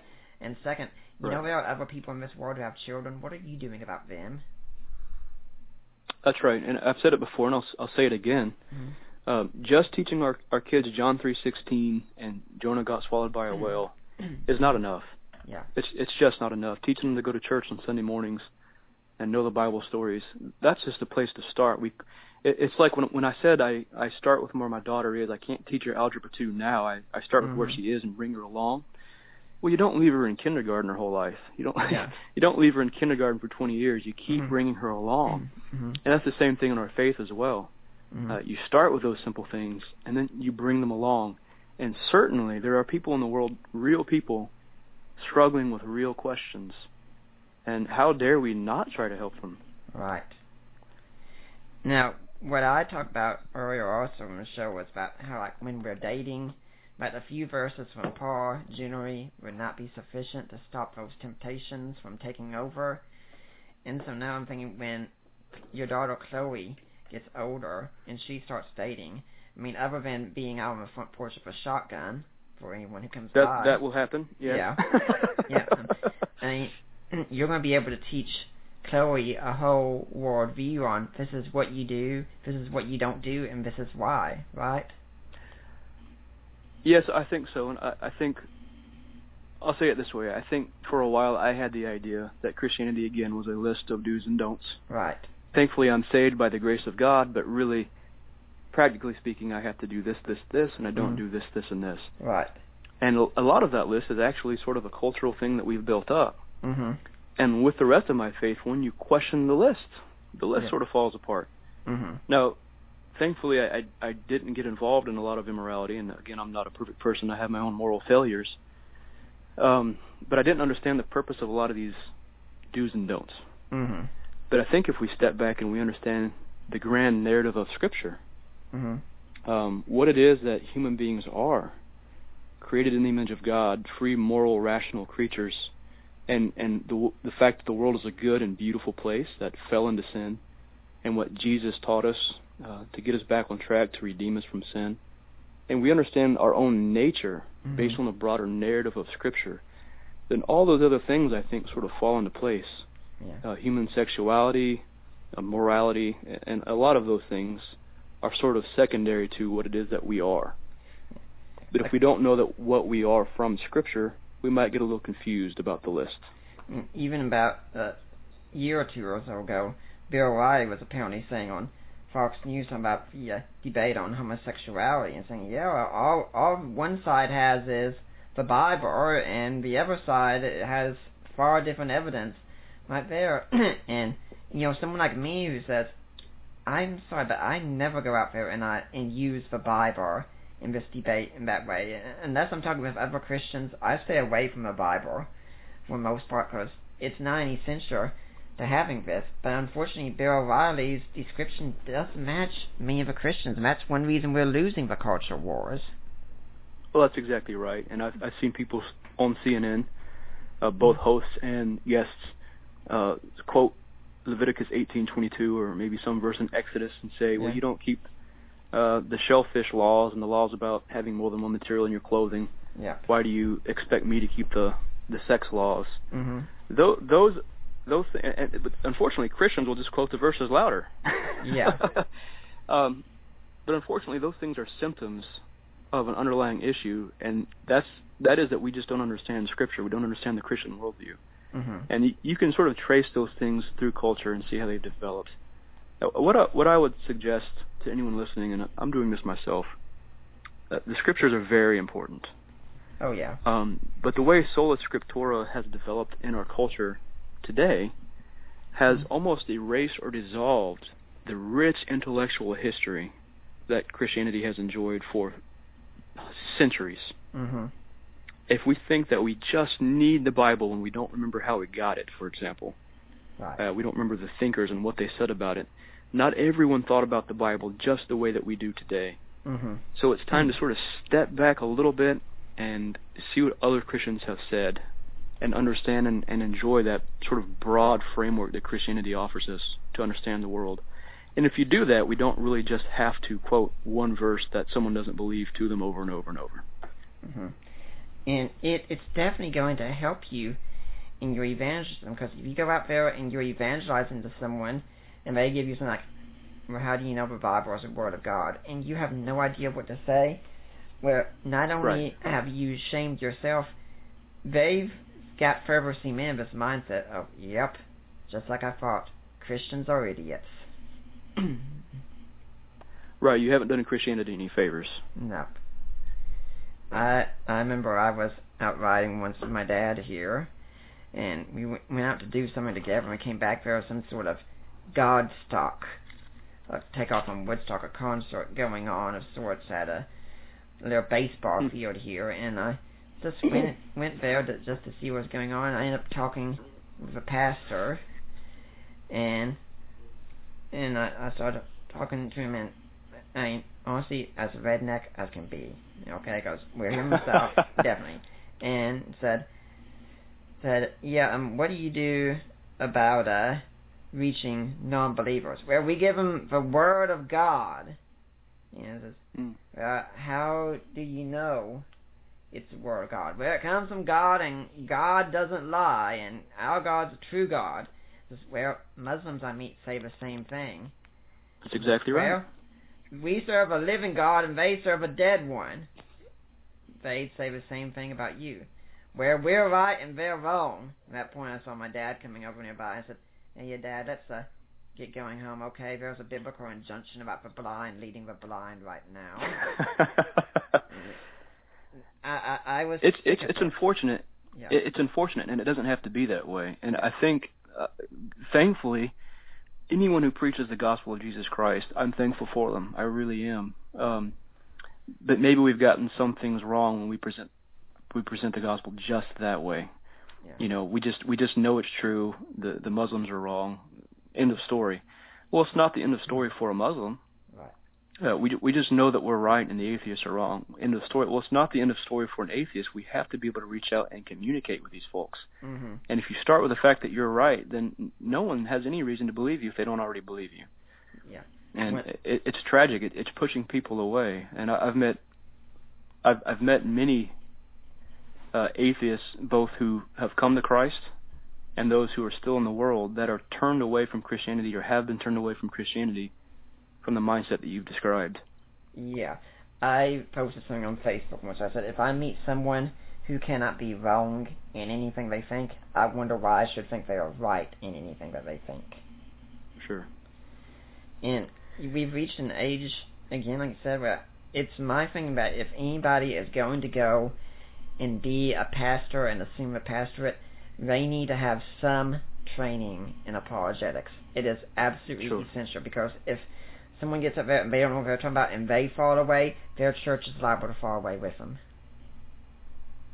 That's a good point. Mm-hmm. Well, I think a good place to begin, obviously, study the scriptures, study Christian history, but the history of ideas. Understand how these ideas developed. I mean, our culture didn't pop out of nothing. Right. How did these cultural rifts come to be? Those are things that in our colleges, even Bible colleges, I think it's time to really start examining. Mm-hmm. Why do we think the way that we do in American Christianity versus English Christianity? Right. Or dare I say it, Indonesian or Chinese Christianity, where these ideas are much more Eastern. There are major cultural differences that we are oblivious to. Yeah. Now, Roger, since you're changed, and of course naturally you're coming and resting your home in the Christian worldview and faith, what do you see yourself doing now? What do you think the future holds? What projects are you working on? Well, I'm in prayer about that now, praying often about it. I have some options. No matter what exact path I choose, the primary goals are to be a good husband and father, to be responsible and loving and home with my family, and not lose them because I'm so busy. Oh, yes. Beyond that, community service. I think feeding the poor, helping people who are really down and out is something that in my previous ministry experience I neglected. Sort of this cultural box I'd set for myself. Sometimes I failed to get out there and just help and love people. Yeah. So I want to focus on that. And above that, really helping people understand that Christianity might make a little sense after all. I had the opportunity to teach an apologetics class to a group of teenagers at a local church. And I had one of the teenagers who'd been in that class for some time say, is there really any evidence for any of this? Why do we do this anyway? Somebody, hopefully many more people than you and I, will take the time to reach out to them and explain to them why this makes sense. So that's what I want to spend my life doing. Yeah, I especially liked what she said at the beginning about being a good husband and being a good father, because I can't say anything on my father front yet because Allie and I don't have any children yet, but I've told people several times that if you're in ministry, if you go out and be the best apologist, you be the next William Lane Craig or Mike Licona or anything like that, you write all the books, you have the atheists terrified of you, but at the end of the day, your wife doesn't think you're a loving husband, or you haven't been a a good spouse, you haven't been a good parent, at the end of the day, I count you a failure in ministry. Right. Maybe our apologetics should start with our own family. Mm-hmm. Right. If my children grow up not understanding what Christianity is and why it makes sense, then shame on me. Yeah. Or even worse, if your children grow up and they're not sure you really care about them, shame on you. Sure, that's very true. And I've noticed that you're also doing reading right now on the history of America, it looks like, and the role Christianity plays with America. Yes. Well, I think as an American and a Christian, those are two things that are very important to me, is American patriotism and the Christian faith. And I think, unfortunately, those two things are becoming more and more misunderstood. I think, if I can say this without being stoned, I think Americans are forgetting what America is and was. Not going to get stoned here. All right, I think that, yeah, and I think Christians have largely forgotten what Christianity has historically been. So those things are things I'm investigating and hoping to be able to have conversations with folks about, yes. And I know how seriously you take this, because you did put up something recently about how you and your wife are out fixing burgers or something, and she asked, what cheese do you want, American or Swiss? I thought she knew me better than that. That's not even a question. I did join the Marine Corps, right? Right. Well, I think our country being somewhat a product of the Enlightenment, sort of a Christian morality and morals mixed with Enlightenment thinking and natural law. I think it's time for folks, just as it's time to investigate Christianity, it's time to reevaluate the foundations of our own country, the American experiment. Yeah. It's time to read up on John Locke and Jean Rousseau, Thomas Jefferson, and those guys. Yeah. Anyone who cares about this country should read Thomas Jefferson and John Locke and the Constitution. Yeah. You know, I was just talking with a friend of mine yesterday, my former roommate, in fact, about how Christians in China and all these other places in Africa, they're probably embarrassed about us, because they're over there living in abject suffering and persecution, and they're thriving. Here, we've got so much going so good right now, and we've got more access to more resources than any of them have, and we're sitting on our butts doing nothing. It's a shame. The internet gives us resources that we've never had. I can't even still fathom the amount of the history of the world's literature that I have often for free at my fingertips, and so many of us are busy with recreation. Yeah. There's a joke that said, if someone came here from the 1950s, what would be the most amazing thing you could tell them that they wouldn't comprehend? And it would be, I have with me in my pocket a device by which I can access all knowledge known to man. I use it to argue with strangers and look at pictures of cats. Well, of course, there's nothing wrong with fun, but it is good to turn the TV off, turn the Xbox off from time to time, and pick up a book. Yeah, it is, and it's not going to destroy your world.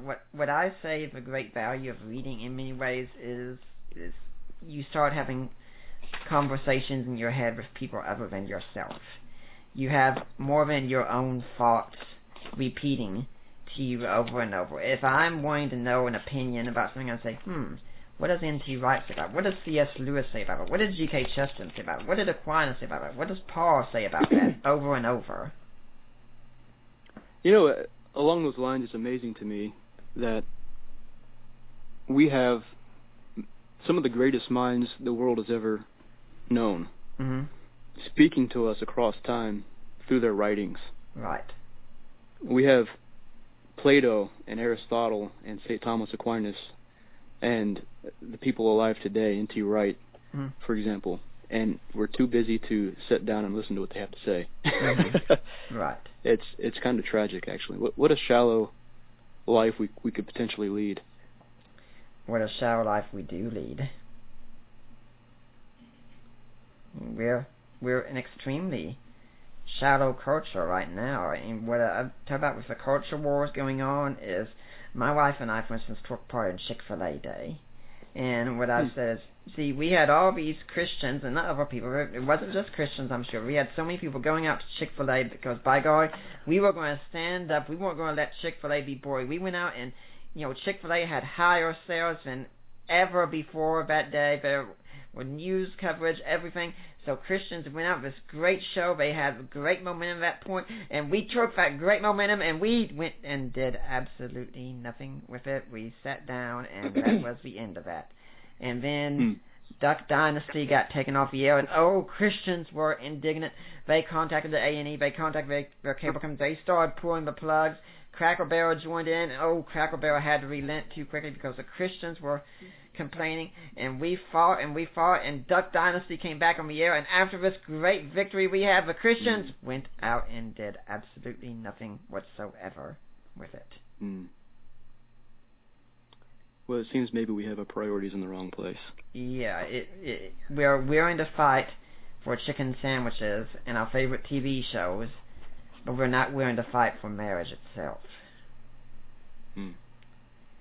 And as I said, I was talking with my friend yesterday about this whole Kim Davis situation going on now. I said, we could do something if the church would get off its butt and do something. I said, I know, pipe dream, please stop laughing at this point. You're right. Well, I think one place we can start is by explaining the Christian view of marriage to begin with. Right. And as you said, a few verses in Paul really aren't enough. In the United States, we have religious liberty, and perhaps people should have rights and liberty to worship and according to their own conscience. However, as Christians, we should and must use our liberty to explain Christian morality and the foundations for it, not just to quote verses or to show people aren't keeping the list as well as we are, but to in love explain why we do these things to begin with. And that also we have to. The first place it should take place really is in our homes, but unfortunately the people are uneducated too often. They're not going to do that. So the next place has to be the church. And unfortunately the church is not producing that education. I think Michael Bird said that Nicholas Perrin described church today now more as nothing more than a gathering of Jesus' Facebook friends. Wow, interesting. And so when we go to church, all we pretty much do is get an emotional high most of the time. Right. And that's it, and it's not going to sustain us. I've made a remark before, I heard from someone else, I don't remember who, but that if we were really being accurate with the way we go to church, we wouldn't go and dress putting on our Sunday best and such. No problem with that if that's what you want to do and such. We would come wearing combat gear and wearing the helmets and such, and with our weapons, because we are preparing for war at church. I like it. That's good. I might do that next Sunday. It'd be a good conversation starter. Oh yeah, definitely. Now, when you go back into ministry eventually, how is your ministry going to be different now that you found out about apologetics so much? Well, I'll still preach the same gospel. I'll still have the same Bible, preaching the same gospel, worshiping the same God. I think I realize now that God is a little bit bigger than I took him to be in previous years. And I do realize that Christianity really provides a rich intellectual framework for understanding the world. C.S. Lewis, I think you said, I believe in Christianity as I believe the sun has risen, not only because I see it, but because by it I see everything else. And sort of taking this wealth of a rich way of looking at the world, this comprehensive framework, if you will, for understanding things, and expressing that to people, rather than just quoting verses. And I'm not knocking the Bible. Scriptures are tremendously important. Yeah.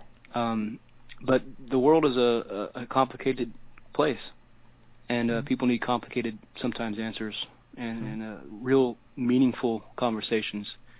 Those are things I would like to encourage people to do, and I'd like to take part in myself. What would you say to people out there right now who are skeptical, like you were, and are searching for truth, or maybe even people who are hostile to Christianity? Right, yes. Well, as I said before, I would politely suggest sometimes we need to lay down our weapons and have an open mind to really actually do what we say we want to do, and that is follow the evidence through to conclusion. Mm-hmm. I would recommend, if you're reading The New Atheist, if you're watching, say, The Amazing Atheist on YouTube, read someone who studies Thomas Aquinas for a living for decades with a PhD. Mm-hmm. What does he say about Thomas Aquinas, rather than someone who read him and made a 5-minute YouTube video? Mm-hmm. Put a little bit more thought into it. Things aren't always as simple as we say. If you read Lawrence Krauss, mm-hmm. and he says in his book A Universe from Nothing, well, that's wonderful. Read that book, but then read the alternative points of view as well, mm-hmm. and be open to it. Well, I think if you'll find, as I did, that the Christian worldview actually makes much more sense than you might take it to mean. there are a lot of parents out there also who have children who've come home from college and they've announced suddenly that they're atheist and they grew up Christian, and these parents have no idea what to do. And what kind of things would you say to a parent like this who's wrestling with their child abandoning the faith? Sure. Well, I think one thing you don't want to do is come down hard on them and say, well, you know better. Now you're just trying to justify your immoral lifestyle. That might be the case. There are people like that. It might be the case that they've really had their faith shattered, and they think they've seen Christians who have lived in this cultural box and sat in a church pew every Sunday but cared little about social injustice or feeding the poor, mm-hmm. and real world issues. Many of us as Christians neglect those things, and people mm-hmm. see that now. Mm-hmm. And they might see atheists who are promoting humanitarian ministries, so to speak, mm-hmm. and they want to jump on board with doing something they think is valuable. Mm-hmm. So understand that they might not really be just rebelling against God. They might actually be a little confused. There are resources out there. A book to get started with, I like Craig Blomberg's book, Can We Still Believe the Bible? Oh, yeah. That's a good place to start. Check out reasonablefaith.org. Check out Mike Licona. Start with these basic works, but always be willing to go deeper if you need to. If the simplified answer doesn't satisfy you, be willing to read a little bit deeper. And I will say one guy who's really helped me, he's a hero of mine now, is a man named Alistair McGrath. Mm-hmm. If you've read Richard Dawkins, or if your child is in college and they've read Richard Dawkins and these guys, read Alistair McGrath. He wrote a book called The Dawkins Delusion, Atheist Fundamentalism and the Denial of the Divine. Mm-hmm. And it's very simple. It's let's see, I've got it right here. It's just a little over 100 pages. You can read that in one night if you wanted to. Yeah, and Michael Roos, an atheist philosopher, even said the Dawkins delusion, the God delusion, made me embarrassed to be an atheist, and the McGrath show why. That's exactly right. And Alistair McGrath is very good at, in a very calm, loving, kind way, explaining things. He writes on the popular level, and he writes at the academic level. If you don't have much time, pick up the Dawkins Delusion. He was a former atheist himself, who became a Christian. Now he's a theologian. He also wrote Intellectuals Don't Need God and Other Modern Myths. Mm-hmm. That's a great book. And he sort of takes objections from Dawkins and Hitchens and discusses them in a more, dare I say, intelligent way. Yeah. And we haven't had McGrath on the show yet, but we have had Craig Blomberg on. In fact, he's been on twice. And we did interview him on his book, Can We Still Believe the Bible, back on April 26th of last year. And Mike Licona, who you mentioned, he's been on 3 times, naturally. That makes sense. Yeah, he's kind of the yearly guest that we have, and we can expect he'll be on next year to talk about his new book coming out on Plutarch. But one thing one thing we could say is also that if your child's going off to college, I mean, you can't stop if they've already ostracized, but for those who haven't got there yet, an ounce of prevention is worth a pound of cure. Sure. Love on them, be patient with them, and offer them resources. Yeah. Equip your children beforehand. It's easier for them to handle the problem when they get to it if they already know it's coming and they know what to say. I mean, when you emailed me, I knew what to say already because I'd been studying it for years. I just knew I had to walk through you with it. Right. Mm-hmm. And it changed my life, and that's something that I now realize the importance of. Mm-hmm. And I've been able to talk with and help many people since in the short time since you've helped me. Yeah. But again, it does take a lot of work. Yeah, and I have to say regularly when I see you on Facebook, I'm very proud of how far you've come, and so much of what you post on there is so good, and I'm so thrilled to get to see it. Well, Nick, you've been a tremendous friend, and I mean that, and I thank God for you. Mm-hmm. I'm excited to see what God does with you and your wife. Someday, you and I and Jenny and Ari, we're all going to have to get together someday. I hope we can. We need to make that happen. Yeah, we do. We should start planning on that. But I'll warm up my GameCube controller. Yeah, we're going to have to set up a Smash Bros. Thing when we get together. I'm a little rusty. I'm going to have to warm up. Well, Roger, we've unfortunately reached the point where we do have to start bringing things to a close here. Do you have a blog or website and email, some way that people can get in touch with you if they want to find out more about you, your story, or anything whatsoever for some bizarre reason if they want to talk to you? Sure. My email is rcmaxonapologia@gmail.com. Mm-hmm. That's not an easy thing to spell, but it's rcmaxonapologia@gmail.com.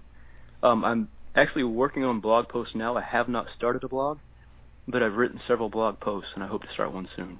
Mm-hmm. More on that later. Yeah, do you have any idea what that blog would be? I don't have a name for it, no, but it'll be an apologetics lifestyle blog. Meaning what exactly? Well, I think to get away from the academic side of it and to bring it down to the everyday level of apologetics in our lives, have you heard of The Art of Manliness? A little bit. Oh, check it out. It's good. Mm-hmm. Okay. Not that I agree with everything that he says, but he encourages people to read maybe the great books of Western civilization, talks about just basic things in everyday life that people need to know how to do. Mm-hmm. I'm going to do something similar to that, hopefully, from an apologetics perspective. Okay. Now, Roger, is there any final message you'd like to leave today for Deeper Waters audience? Sure. I would encourage people who are either doubting Christianity or who aren't Christians, again, to take time to step back from the internet memes and the YouTube videos that are 5-minute long. The good thing about the internet is everyone has a voice. The bad thing about the internet is everyone has a voice, and you don't know if they know what they're talking about or not. Mm-hmm. Take a step back from that and read some experts on it. Mm-hmm. And understand that Christianity today, that's been tied to so many things, not that they're necessarily bad, may not be the way it's always been. Mm-hmm. Understand Christianity for what it originally was and the ideas that it portrays. Mm-hmm. But that takes time, and yes. I'd highly recommend stepping back and taking time to do that. Well, Roger, it's been a very fascinating interview, and I hope many of the things said today hit home to a lot of listeners, just stressing the importance of apologetics from your personal perspective, and I really hope we'll see you back here again sometime. Nick, it's been a pleasure. Thanks for having me. I'd like to remind everyone that next week, Michael Sherrard is going to be my guest, talking about his book, Relational Apologetics.